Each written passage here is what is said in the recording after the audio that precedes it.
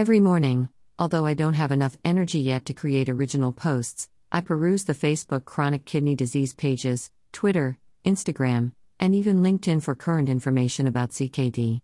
I was surprised to see a post seeming to claim that human immunodeficiency virus, HIV, can cause CKD.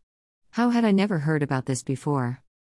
As usual, when I don't know or understand something, I decided to investigate.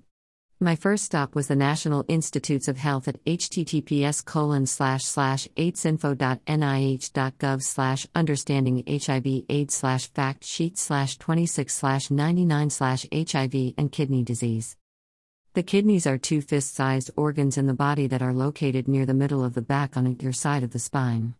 The main job of the kidneys is to filter harmful waste and extra water from the blood. We know that already.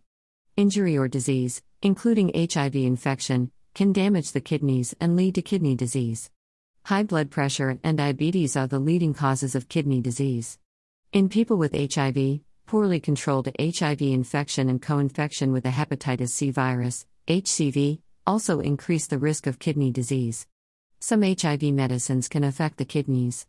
Healthcare providers carefully consider the risk of kidney damage when recommending specific HIV medicines to include in an HIV regimen. Kidney disease can advance to kidney failure. The treatments for kidney failure are dialysis and a kidney transplant. Both treatments are used to treat kidney failure in people with HIV. Well, I knew there was a possibility of acute kidney injury, AKI, leading to CKD, but HIV? What's that? Oh, sorry. Of course, I'll explain what HIV is. Actually, it's not me doing the explaining, but the Center for Disease Control, CDC, at https://www.cdc.gov/hiv/basics/whatishiv.html. HIV stands for Human Immunodeficiency Virus.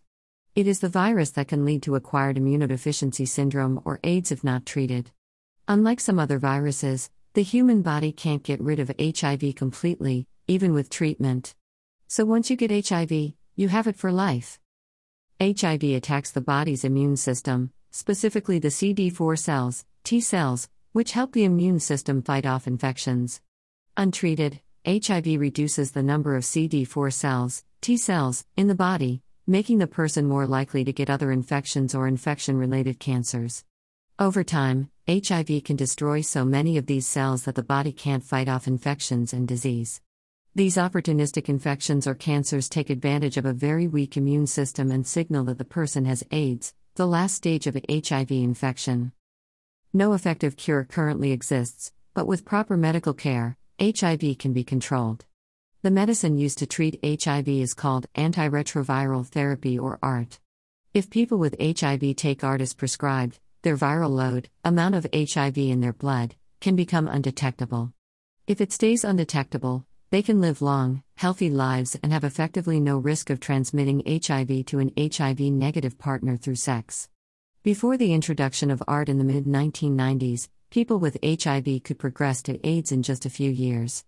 Today, someone diagnosed with HIV and treated before the disease is far advanced can live nearly as long as someone who does not have HIV. So, it's not only HIV itself that can cause CKD, but also the drugs used to treat HIV.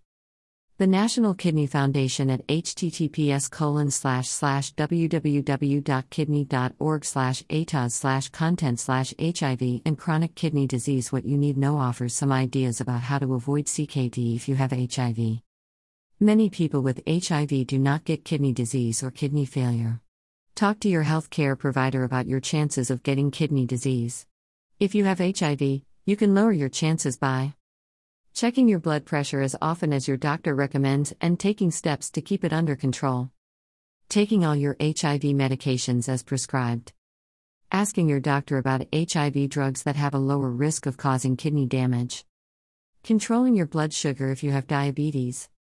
Taking medicines to control your blood glucose, cholesterol, anemia, and blood pressure if your doctor orders them for you. Asking your doctor to test you for kidney disease at least once each year if you have a large amount of HIV in your blood. Have a low level of blood cells that help fight HIV. CD4 cells are African American, Hispanic American, Asian, Pacific Islander, or American Indian. Have diabetes, high blood pressure, or hepatitis C. It seems to me that avoiding CKD if you have HIV is almost the same as taking care of your CKD if you didn't have HIV, except for the specific HIV information. I now understand why it's so important to take the hepatitis C vaccine. I turn to UpToDate at https://www.uptodate.com/content/treatment of chronic hepatitis C virus infection in the HIV-infected patient for further information about hepatitis C and HIV.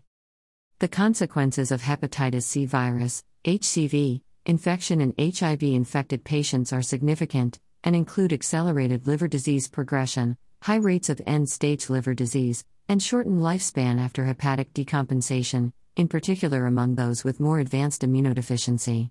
In the era of potent antiretroviral therapy, end-stage liver disease remains a major cause of death among HIV-infected patients who are co-infected with HCV.